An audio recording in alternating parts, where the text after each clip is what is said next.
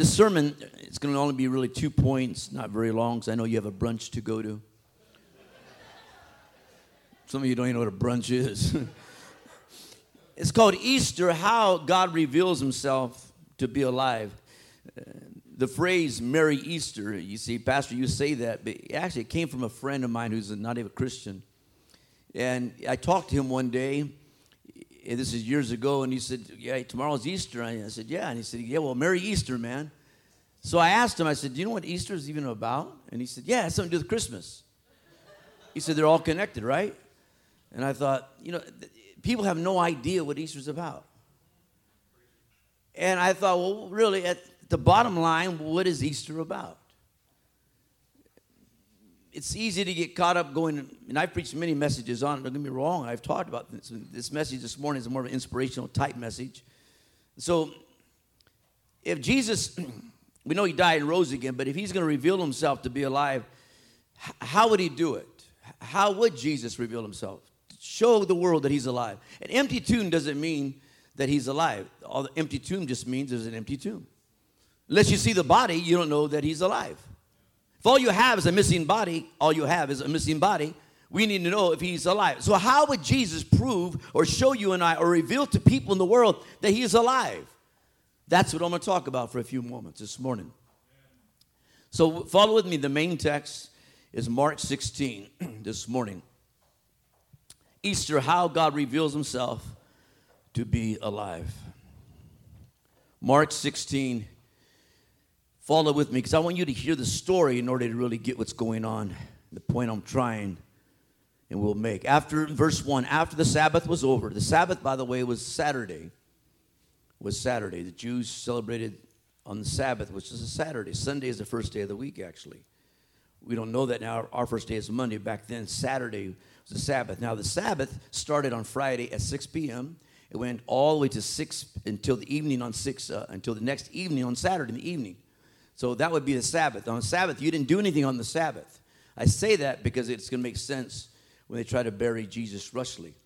So here it is. It says, the Sabbath was over. Mary Magdalene, the mother of James and Salome, brought spices to go and anoint the body of Jesus. Very early that morning, sunrise, they went to the tomb. And on the way, they said one to another, who will roll away the stone for us from the entrance of the tomb? For it was a very large stone. They looked and they saw the stone had already been rolled back. So they entered the tomb. And they saw a young man sitting on the right wearing a white robe, and they were alarmed. And he said to them, don't be amazed or don't be alarmed. You seek Jesus, the Nazarene, the one who has been crucified. He is risen. He is not here. Behold the place where they laid him. Don't be alarmed. Now go and give this message to his disciples, including Peter, that he is going to Galilee ahead of you. There he will see you, just as he told you before. Verse 9, and after Jesus rose from the dead early Sunday morning, he appeared first to Mary Magdalene, who he had driven out 7 demons. She went and told his companions. They were mourning and crying. And when they heard her say that Jesus was alive, that she had seen him, they did not believe her. Now, I think it's very appropriate, first of all, that if you go through all the accounts, the resurrection of Jesus is all 4 Gospels, Matthew, Mark, Luke, and John. And all of them, basically, we all know one thing for sure, that there's certain women that were there. 3 women, they say, basically. But we know for sure there's one that stands out here that I'm using for the sermon's sake. It's Mary Magdalene. Mary Magdalene would be one of the first people that would see Jesus alive. And she goes to the tomb to anoint Jesus, and I thought how fitting that God would use her to anoint Jesus, because she's the same woman most people believe. In Matthew 26, the Bible says in verse 37, there's a woman that lived a very sinful life.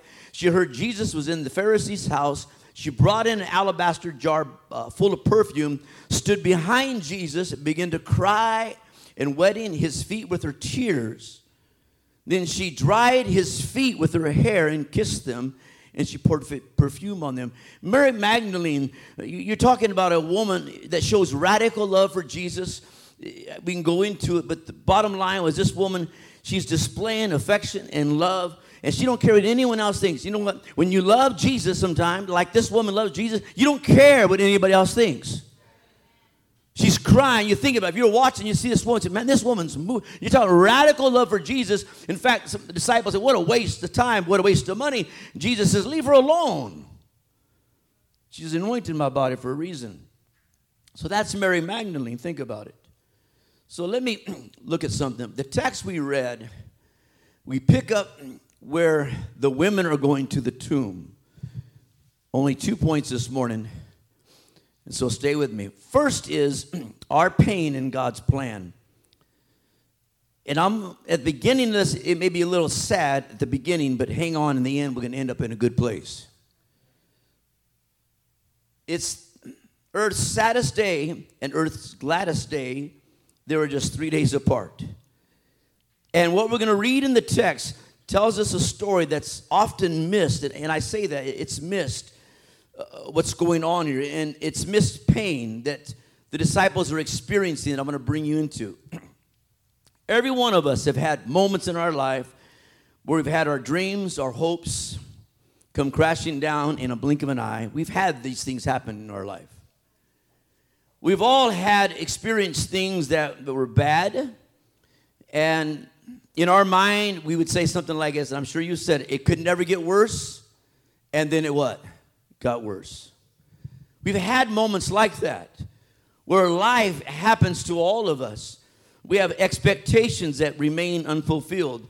We have prayers that we pray to God, and it seems like they don't get answered, or it seems like God's so far away that he's not even listening to us. We have moments like that. Now, the disciples, you think about it for a moment here, they're trying to figure out what happened. That's why they don't go to the tomb like the women go. In their mind, like anyone, when something happens, in our text, it's Jesus dying, they're trying to figure out how this happened. How could it even happen? How could God's plan include their pain? But it does. The disciples, they have no idea what's going on. They feel everything they ever dreamed and believed and hoped for is gone now. You've had that experience. They've had that experience. So we've had the same experience the disciples are having at this moment, but stay with me. There's a missed part of this pain that we don't see that's in the plan of God, that's in the Easter story. Now, when Jesus dies, because he was a criminal, he hung on the cross. It was a very shameful death outside the city on Golgotha. He dies there. He was brutally beaten. If you've seen the Passion of Christ, that's how he looks, and most believe it was worse than the Passion of Christ. Because of the law in Deuteronomy, and because of how they worship God, the Sabbath, and the Jews, that the body had to be taken down Friday night and put in the grave by 6 o'clock that evening on Friday, because the Sabbath started at 6.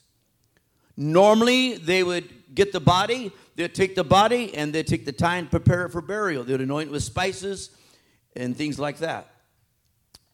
But because of the time, there wasn't enough time to do this. The Sabbath was getting ready to start, and they could not be taking down the body or putting it even in the tomb on Sabbath. On the Sabbath, no one worked. You can't do that on the Sabbath. So they have to quickly get the body of Jesus. Joseph, who's a wealthy man of Arimathea, he owned some money. He had money. He had land. He had a cave. He had a place he could put Jesus. So he goes to Pilate and says, hey, I want the body of Jesus. And they say, okay, check, make sure he's dead first. They check. They say, hey, Jesus is dead. They say, give him to Pilate. So Pilate says, hey, go and give him to Joseph. Joseph, the Bible says, takes the body quickly and puts it in the grave. Just puts it in the cave. That's it. The Sabbath is getting ready to start. Worship is getting ready to start. The next day is rolling over. It's Friday night. They got to get him in and shut it, put the tomb there and be done with it. That's why there's such a rush moment.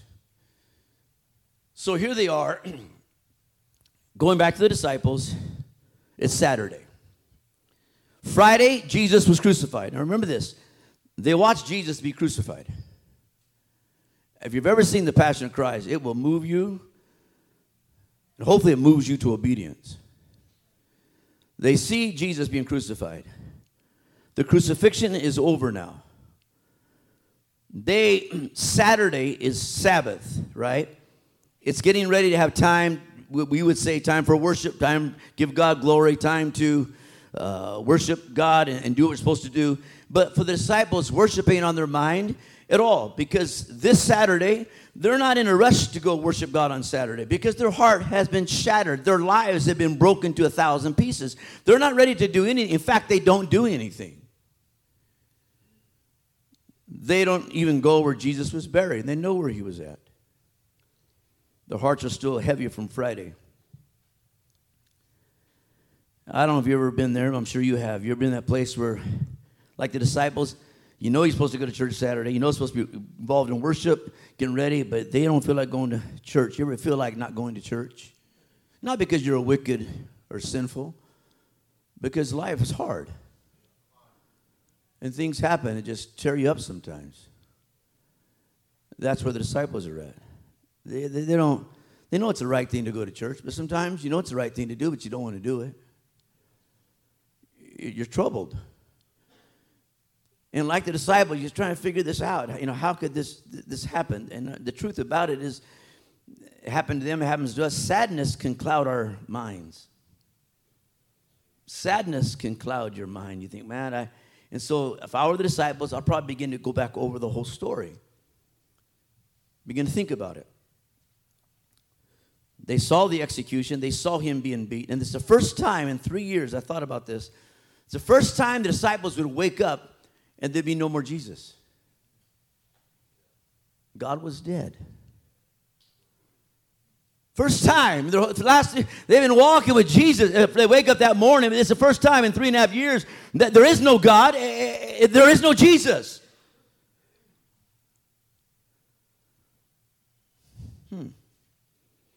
The horrors of the execution would be on their mind. They're with him one day, and then the next day he's gone. And if you're like the disciples, like you and I, if we're with somebody, like I think of my mother, with my mother on, I think it was a Sunday, and then Monday, that Sunday she died. Monday she's no longer alive. It's odd when you're with someone one moment they're alive, and they're dead the very next day. And one of the first things you do, and I'm sure the disciples did, is you start replaying the last day, or you start replaying memories from the past. It's weird when you lose someone, whether it's Jesus or a loved one or people you love. It's like you think about them more than when they were alive. So here's the disciples. They're replaying their life. I'm thinking they're probably replaying their life. They are probably replaying the last moments they were with Jesus. Well, the week right before this, Jesus goes into the town. Remember, right before this, just 1 week before, and the Bible says the people, it's going to be called Palm Sunday, and they're yelling, Hosanna, Hosanna. Remember that? That was the week, beginning of this very same week. The disciples are thinking, just a few days ago, everyone was saying how great Jesus was. Now, I've seen they're beating him, they're crucifying him, they're brutally, this is torture, this is wrong. How can they do it? It goes from this to that in just a few days.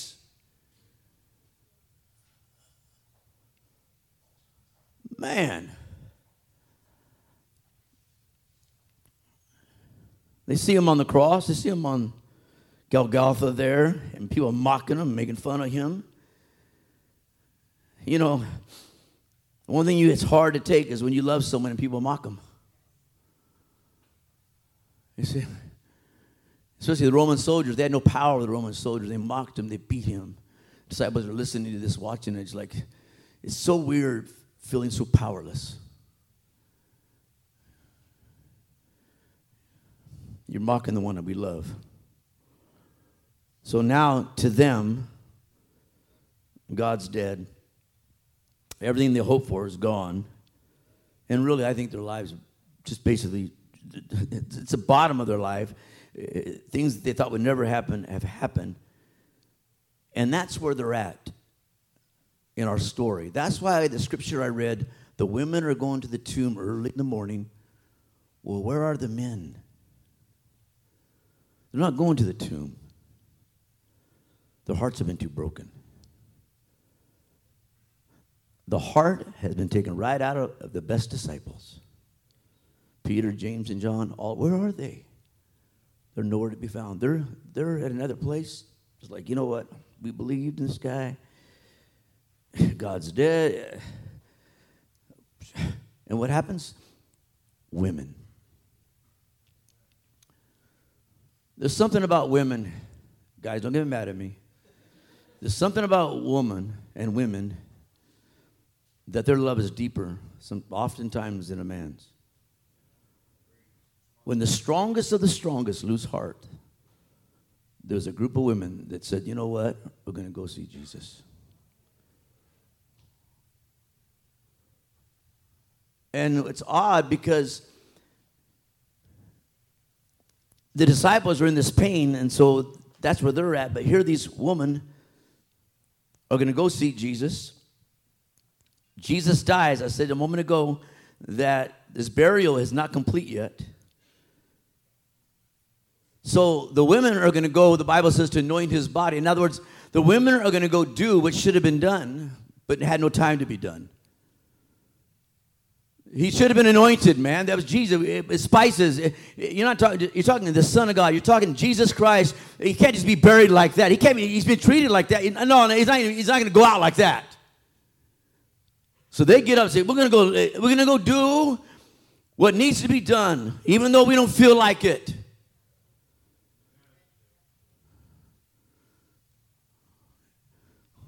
If I can say it, those pathetic disciples. Peter, James, and John. Hey, Mr. Strongman, where are you guys at? Well, they're broken in pieces. They couldn't muster it up to go to the tomb. They couldn't muster up the strength, the power, the courage to go to the tomb. Roman soldiers are there. The seal is there. And no, we ain't going. We don't have no idea what happened to him. We don't think he's alive. He's dead now, I guess. And the women said, we're going to go to the tomb and anoint. We're not going to let him go out like that. We're going to do what needs to be done. Sometimes a woman will do what needs to be done, not because she feels any different, but because there's something in her heart that drives her differently, her love for God, differently than a man sometimes. And all you women should have said, preach it, preacher.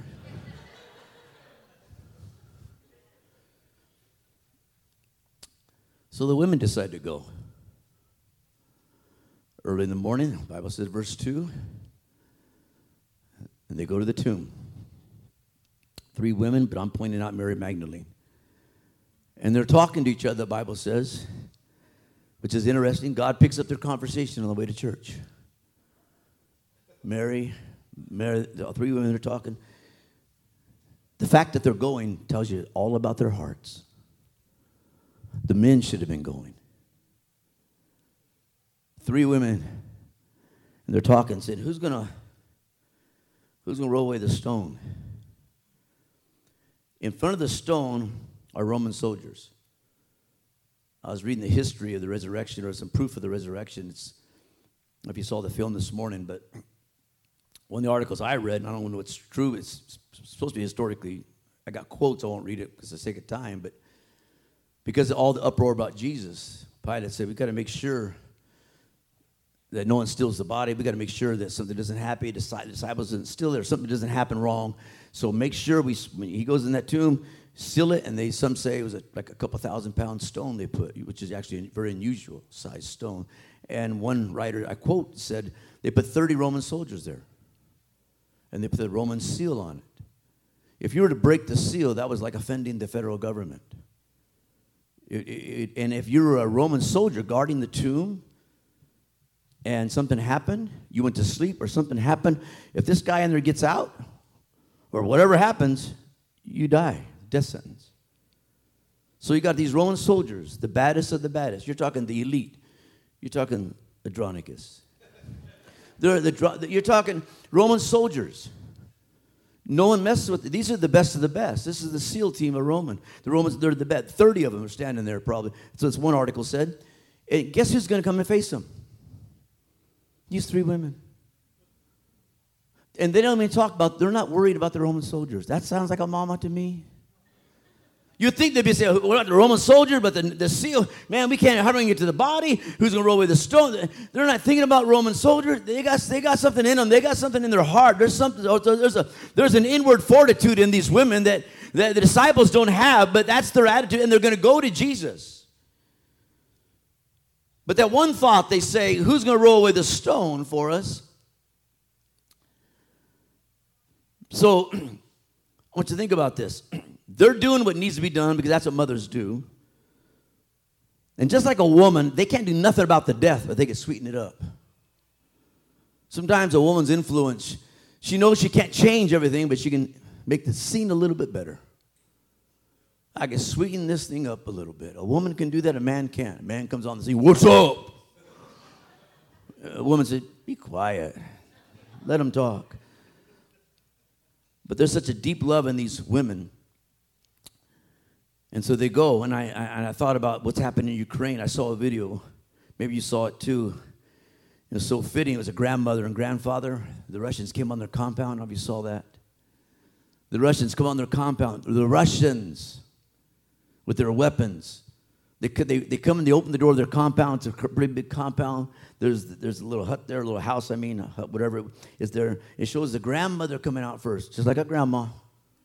The grandfather, easy behind, just like a grandfather. And the grandmother's coming out, and the Russians come in, and their grandmother comes out, and she's cussing them out. I don't know how they cuss in Ukraine. I don't know what she's doing, but she cusses them out. She tells these Russians, get out of here. You don't belong here. This is my country. You get out of here. They cuss them out, and it's crazy. They're like 6 Russians. They all come in. They're looking at their guns. They're looking at her, and she's just laying into them. They just, okay. They leave.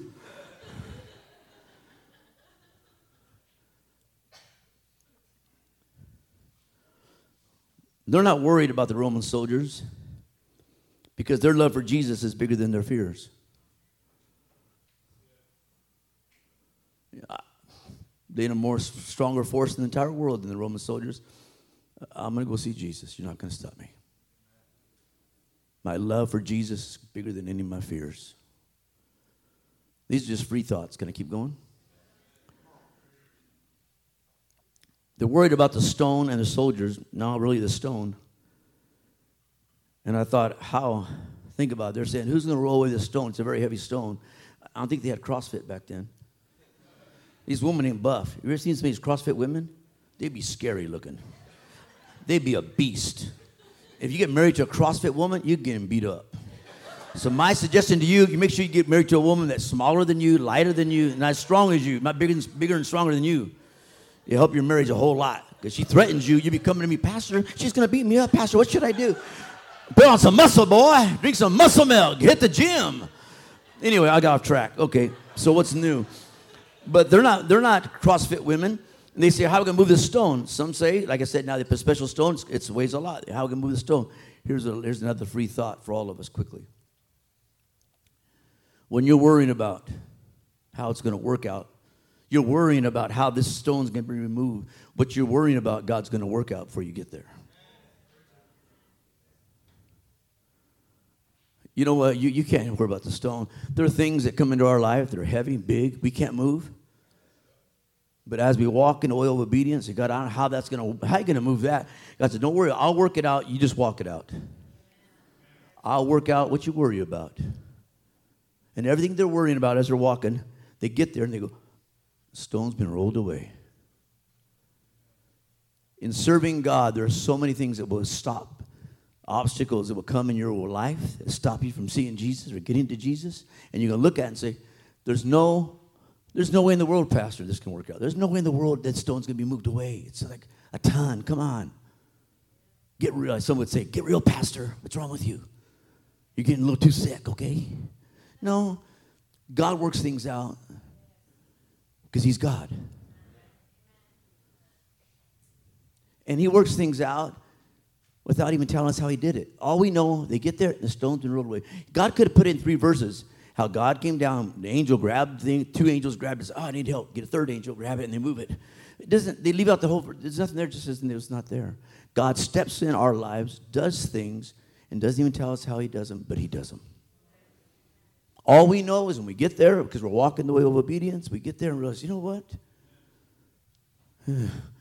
I couldn't believe this is open for me. Wow. God works it out, what you worry about. Another thought, quickly. I haven't got to my, well, I have kind of got to my point. Is these women could have said, and I put this in there because I think it's how we think. What's the use of going?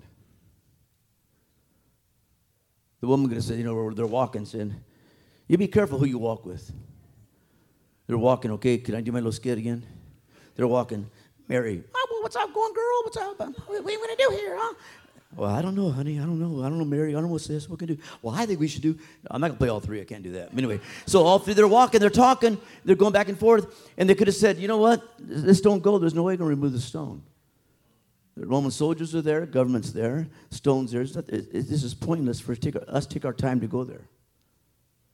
They could have said, what's the use? How many Christians give up because they come to, and they say, here's what they say. What's the use? It's not going to make any difference, Pastor. What's the use? I've been praying. It hasn't made any difference. What's the use then? Forget it. But there's something inside these women that's pushing them. And they go, and I like this. Here's another thought here. And I really like this. Because these women, and I think this is one of the reasons why Jesus shows himself to this woman, is because you would ask the question, why not show yourself to Peter, James, or John, or the disciples? But he shows himself to these women because maybe God shows himself to these women, and what makes these women so special is this. Listen to me carefully. When Jesus dies, that's what everyone thought. When God can do nothing for me, what he did for me in the past is enough to keep me going straight. When God can do nothing for me, I still love him. When God can do nothing else for me, I still love him, regardless of what I can get from him. Some people, they give up. When God can do nothing else for you, what's your attitude? If whatever you have on your prayer list, whatever those are, if God said, I'm never going to answer any of those, would you still come to church? Or would you say, no, heck no, if you won't do this, I'm done. Oh, really? What about him saving your soul? Don't that count for something? When I thought, now, of course, he would reveal himself to these women. These women have hearts that say, no matter what you do for me, God, you've already done enough.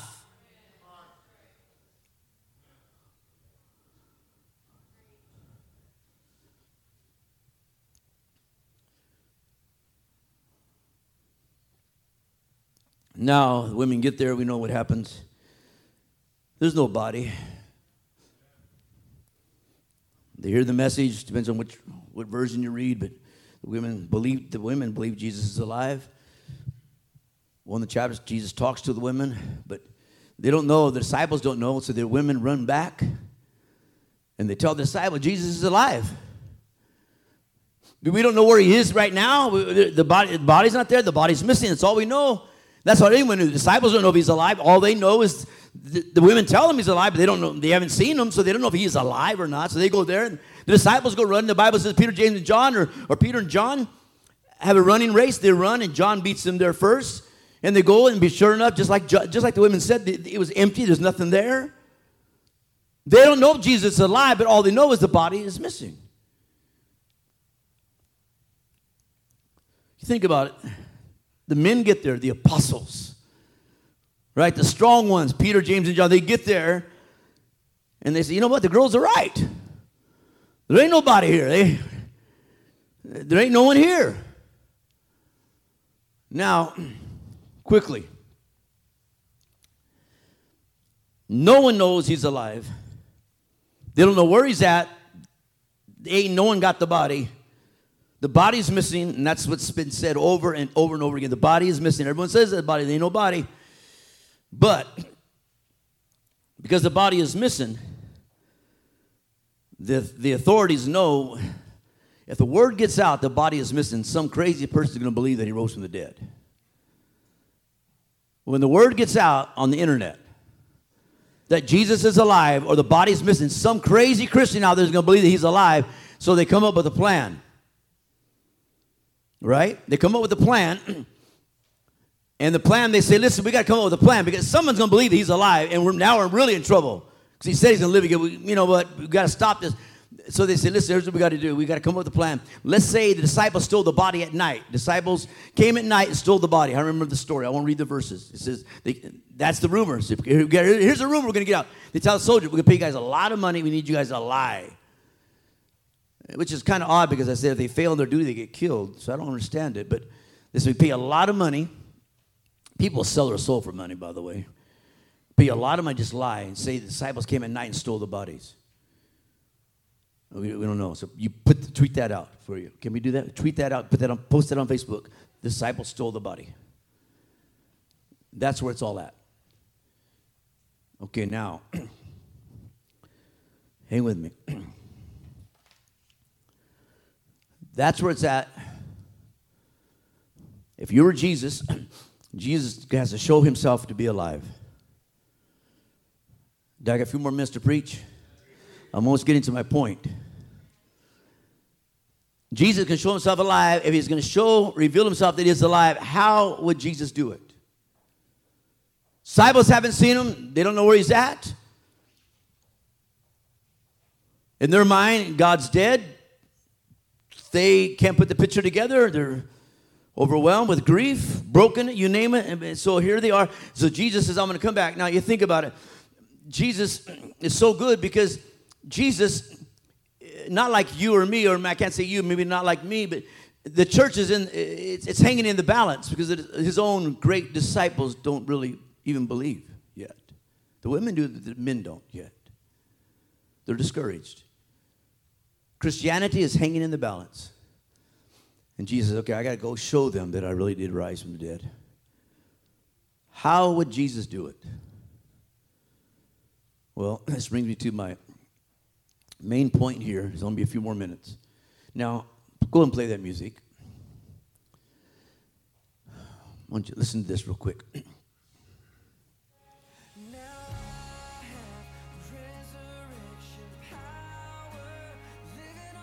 Go and turn it down just a little bit. And keep playing it until I say stop. Okay, don't make me look bad, Maui. I'm important, you know. Some of these pastors, that's how they act. They think they're pleased. But if I were Jesus, what makes Jesus so much better than me and you, or me, is this. Because if I was Jesus and those folks that had done that and I rose from the grave, I wouldn't be going to the women first. I wouldn't be going to the disciples first. You know what I would have done? I know I'm not Jesus. Hey, Pastor, you're getting out of hand now. I know I'm not you, but if I rose from the grave, first place I'd show up is the guys who beat me. I'd say, oh, you think you're something? I'd be showing up playing that music in the background. And I would go find every one of those guys who hit me, everyone that touched me with a whip, anyone that mocked me, wherever they were hanging at, I'd just show up and I'd just be there, and all of a sudden I'd just, bam!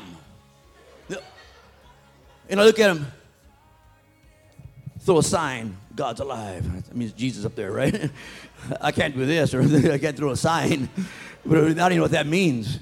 This means arthritis, but I don't know what that means.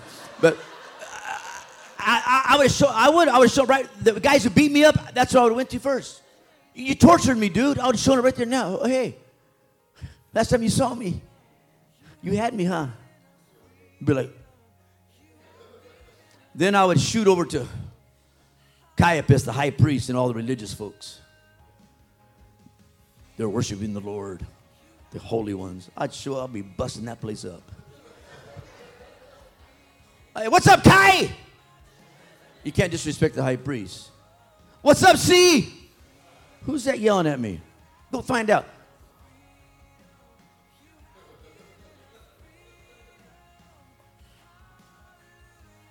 They'd be speechless. And then I'd go to Pilate, who thought he had all the powers. I could kill you in any moment. Jesus says, you ain't got no power over me except the power my Father gives you.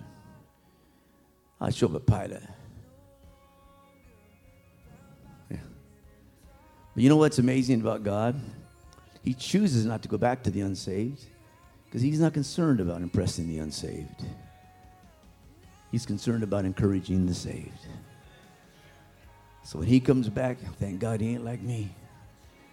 He comes back and he visits women. Okay, go and stop it. That brings me to this. I'm going to have to end it real quick here. And I mean this. Point 2, Jesus, God's chosen way of revealing himself. Proof that he is alive, he chooses a witness. The first person to hear Jesus The first person to see Jesus was Mary Magdalene. Think about it. The greatest honor, you think of, Mary Magdalene is chosen to tell the world that Jesus is alive. He doesn't commission Peter, James, or John, or Matthew. No. The first person he commissions to tell the world that he is alive is a woman named Mary Magdalene.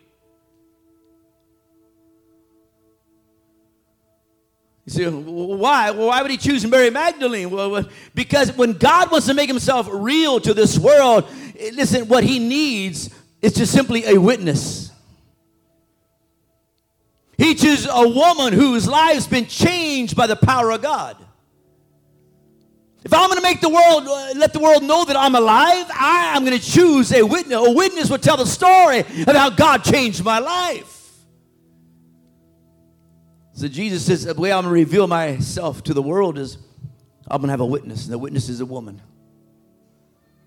The witnesses were actually three women who, when all odds against them, they kept loving me and loving me and loving me. And the women go back and say, Peter, James, he's alive. They don't believe they don't believe her. They don't believe him at all. When Jesus chose those women, listen, he could have chosen anybody. He chose those women because their lives have been touched by God. Right? And they were still there. When no one else was there, they were there. And if the women didn't tell Peter, James, and John that Jesus was alive, they would have never known. So I'll say this to every sister here. If you know Jesus has changed your life, don't ever keep your mouth shut. Tell the world. But why would you choose a woman then? Bring me to another thought here quickly. A woman in the court, in the Jewish law, in the court of law, a woman can testify in court. In fact, if you're a Jewish male, his prayer every day was this. His prayer was, Lord, I thank you that I'm not a Gentile. Lord, I thank you that I'm not a slave. And God, I thank you that I'm not a woman. A woman was considered just above property. No rights, none, zero, no credibility. In court, they thought a woman was too emotional. I can't imagine women being emotional. Too emotional to be rational. Their testimony could not be validated. They couldn't even testify in court. So no, you're not a valuable witness. You're not a credible witness. You can't witness in court. Well, then why would Jesus choose these women? Why would Jesus choose Mary Magdalene? God, when you knew when they went back to tell the story, none of them would believe. Why would you choose her? Well, I'll tell you why, I think. Because Mary Magdalene wasn't just any woman. Read verse 9. It says this quickly. After Jesus rose from the dead on Sunday, he appeared first to Mary Magdalene, whom he had driven 7 demons out of. In other words, it says, and a certain woman named Mary Magdalene, who had healed of evil spirits and infirmities. Another one said, and this woman, Mary Magdalene, he had healed of evil spirits and diseases. In other words, Mary wasn't just another woman. Mary was a woman whose life has been changed by the power of God. God did more for Mary than he did for anyone else. I imagine, and for Mary, Jesus did more for her than any man, Peter, James, or anyone. And as far as Peter goes, yeah, Jesus changed Peter's name, but Jesus changed Mary's life. You're not just talking about someone that met God. No. You're talking about someone who's met Jesus Christ, and their life was radically transformed. That's the hope of the gospel. That's Easter's story. How do you know Jesus is alive, Pastor? I'll give you a couple things real quick. I bet you there's some folks over here, right here, their exes used to do. There's certain things you used to do, right? I used to do X, whatever that is. Some of you used to do certain things. Some of you used to be whatever. You see, I used to go certain places and do certain things. How many can relate? I wrote down a couple. I don't know if I can find it.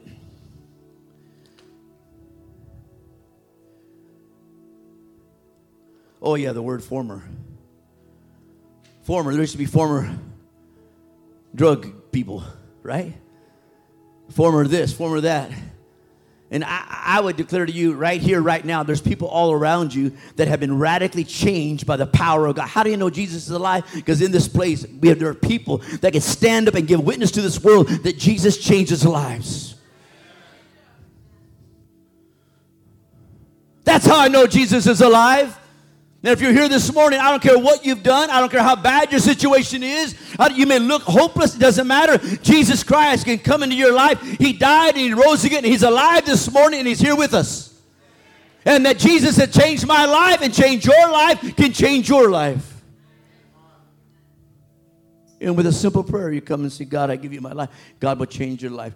I want you to listen to someone's testimony very quickly. Donna, come on up here. By the way, yes, amen.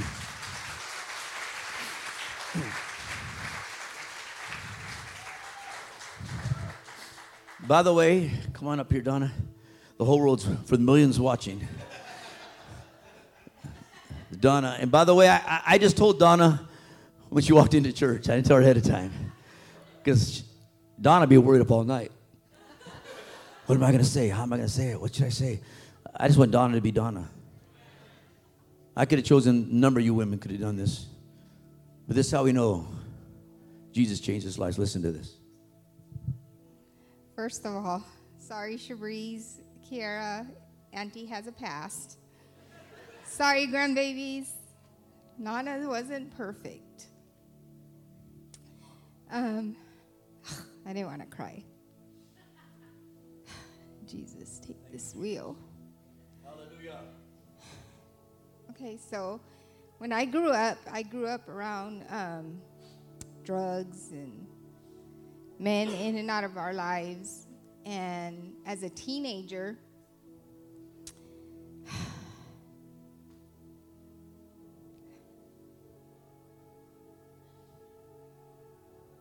I found myself doing the same things as I was around. And I was, sorry, grandbabies.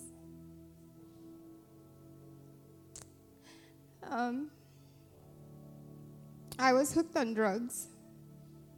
And I used to rob houses and steal and do drugs with my mom. My brothers. Me and my brother used to go on the roof and we used to sniff paint. And one time I thought I was an airplane and trying to jump off the roof, and he grabbed me by my ponytail. And I used to fight in school, like all the time. Like people would look at me and everybody would think I was mad at them, and it's probably because I was just such an angry child, you know? And they would look at me and I'd be like, what are you looking at? And then I'd fight, and my mom would get calls almost every day. And back in those days, you kids are lucky, because back in those days, we'd get paddled by the principal. Yep. And yeah, my mom used to tell him to hit me. And then all through my teenage years, I did that. And me and my mom had a job together, and you know, we used to do drugs together. You know, I just left the bathroom, and I'd go in there and, you know, do my thing. And then once I had my daughter, I just thought, you know, I don't want this life, you know. And then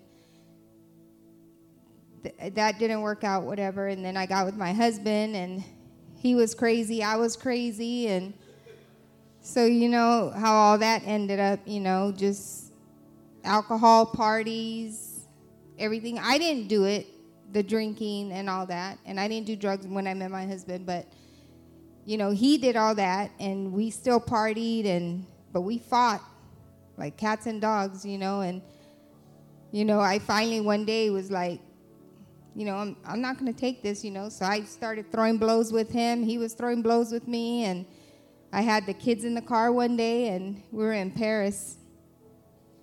And I was driving, and he was, I don't know what he was doing. He was outside the car, whatever, and we're fighting. And I remember pushing on the gas to go run him over. And he flew to the side, like jumped into the bushes. And I heard in my car, I believe it was Yvonne, she said, "Mom, no, no." And that just like freaked me out. And so I, obviously stopped, whatever, but he jumped in the bushes anyway. And so then I got originally saved when I was like 18 in a apostolic Pentecostal church. And obviously I went away from it. But then my brother-in-law, Ernie, used to come here. And he used to tell me all the time, "Come to church with me, come to church with me." And I was like, "No, I'm tired. I'm tired of churches." I went through all kinds of churches. One thing my husband always told me when we would fight, and I tell him, "I'm going to go to church." And he goes, "All right." He goes, "I don't want you going hanging out with your friends. I don't want you going here. I don't want you going there. But one thing I am not going to stop you from is going to church. You want to go to church? Go to church." And so I would find different churches to go to. And so Ernie kept on and kept on and kept on. And finally one day I was like, "Okay, Ernie, I'm going to go with you to like get him off my back." And then I remember coming. We were in the other side, the old building. And pastor was preaching. And I forgot her name. She was an old Oriental lady. Tess. And I remember, for the altar call and everything. And I remember going to the altar, and Tess was praying with me. And I remember saying and crying out to God. And I said, "God, if you're real, like, you have to touch me. Like, you have to touch me in a way that you've never touched me before. Like, because this is going to be either my first to an all the time here, or this is going to be my last time here. Like, I'm done with trying to serve God and everything." And I was touched, like, radically. And that was in 1996, and I've been here since, and all through the years it hasn't been easy. And but one thing I have and I've done is I've met like a lot of people. I'll run into them and they'll be like, "Oh, you still going to the Potter's House?" "Yes, I am." And they go, "You still go there?" "Yes." And they go like, "God, it's been a long time," or whatever, And when people ask me, like, what keeps me here and what keeps me going is, and I always tell them this, is because I go to serve God. I don't go to serve people. I go to serve God. And I believe in my heart that when you get genuinely saved from the depth of your heart, like, it doesn't matter who does what or what happens, like, you're going to stay. There was many times over the years that I didn't want to come to church. I didn't want to be saved, But I knew that as long as I kept coming, regardless of how I was feeling, that I would be fine, And now I have all these grandbabies, And it's like...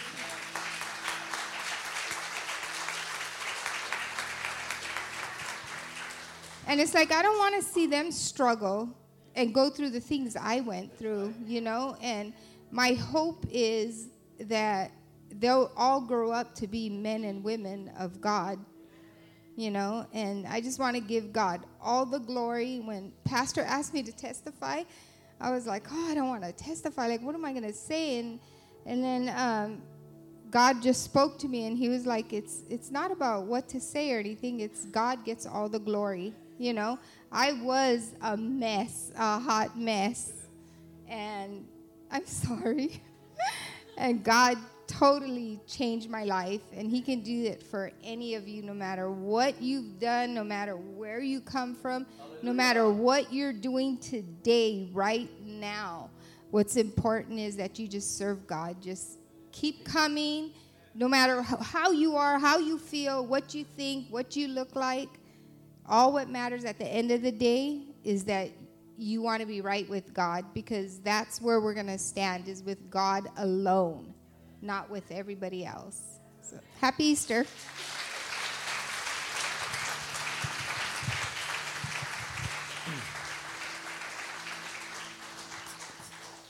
Thank you, Donna. You would never believe that story. Look at her. A fighter, burglar, throw blows with Frank. Imagine if she was big. Poor Frank.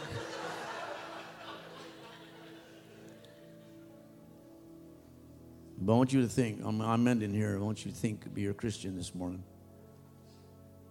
I want you really to think from the bottom of your heart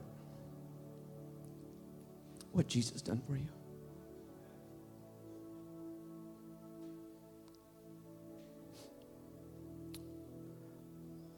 How he's changed you.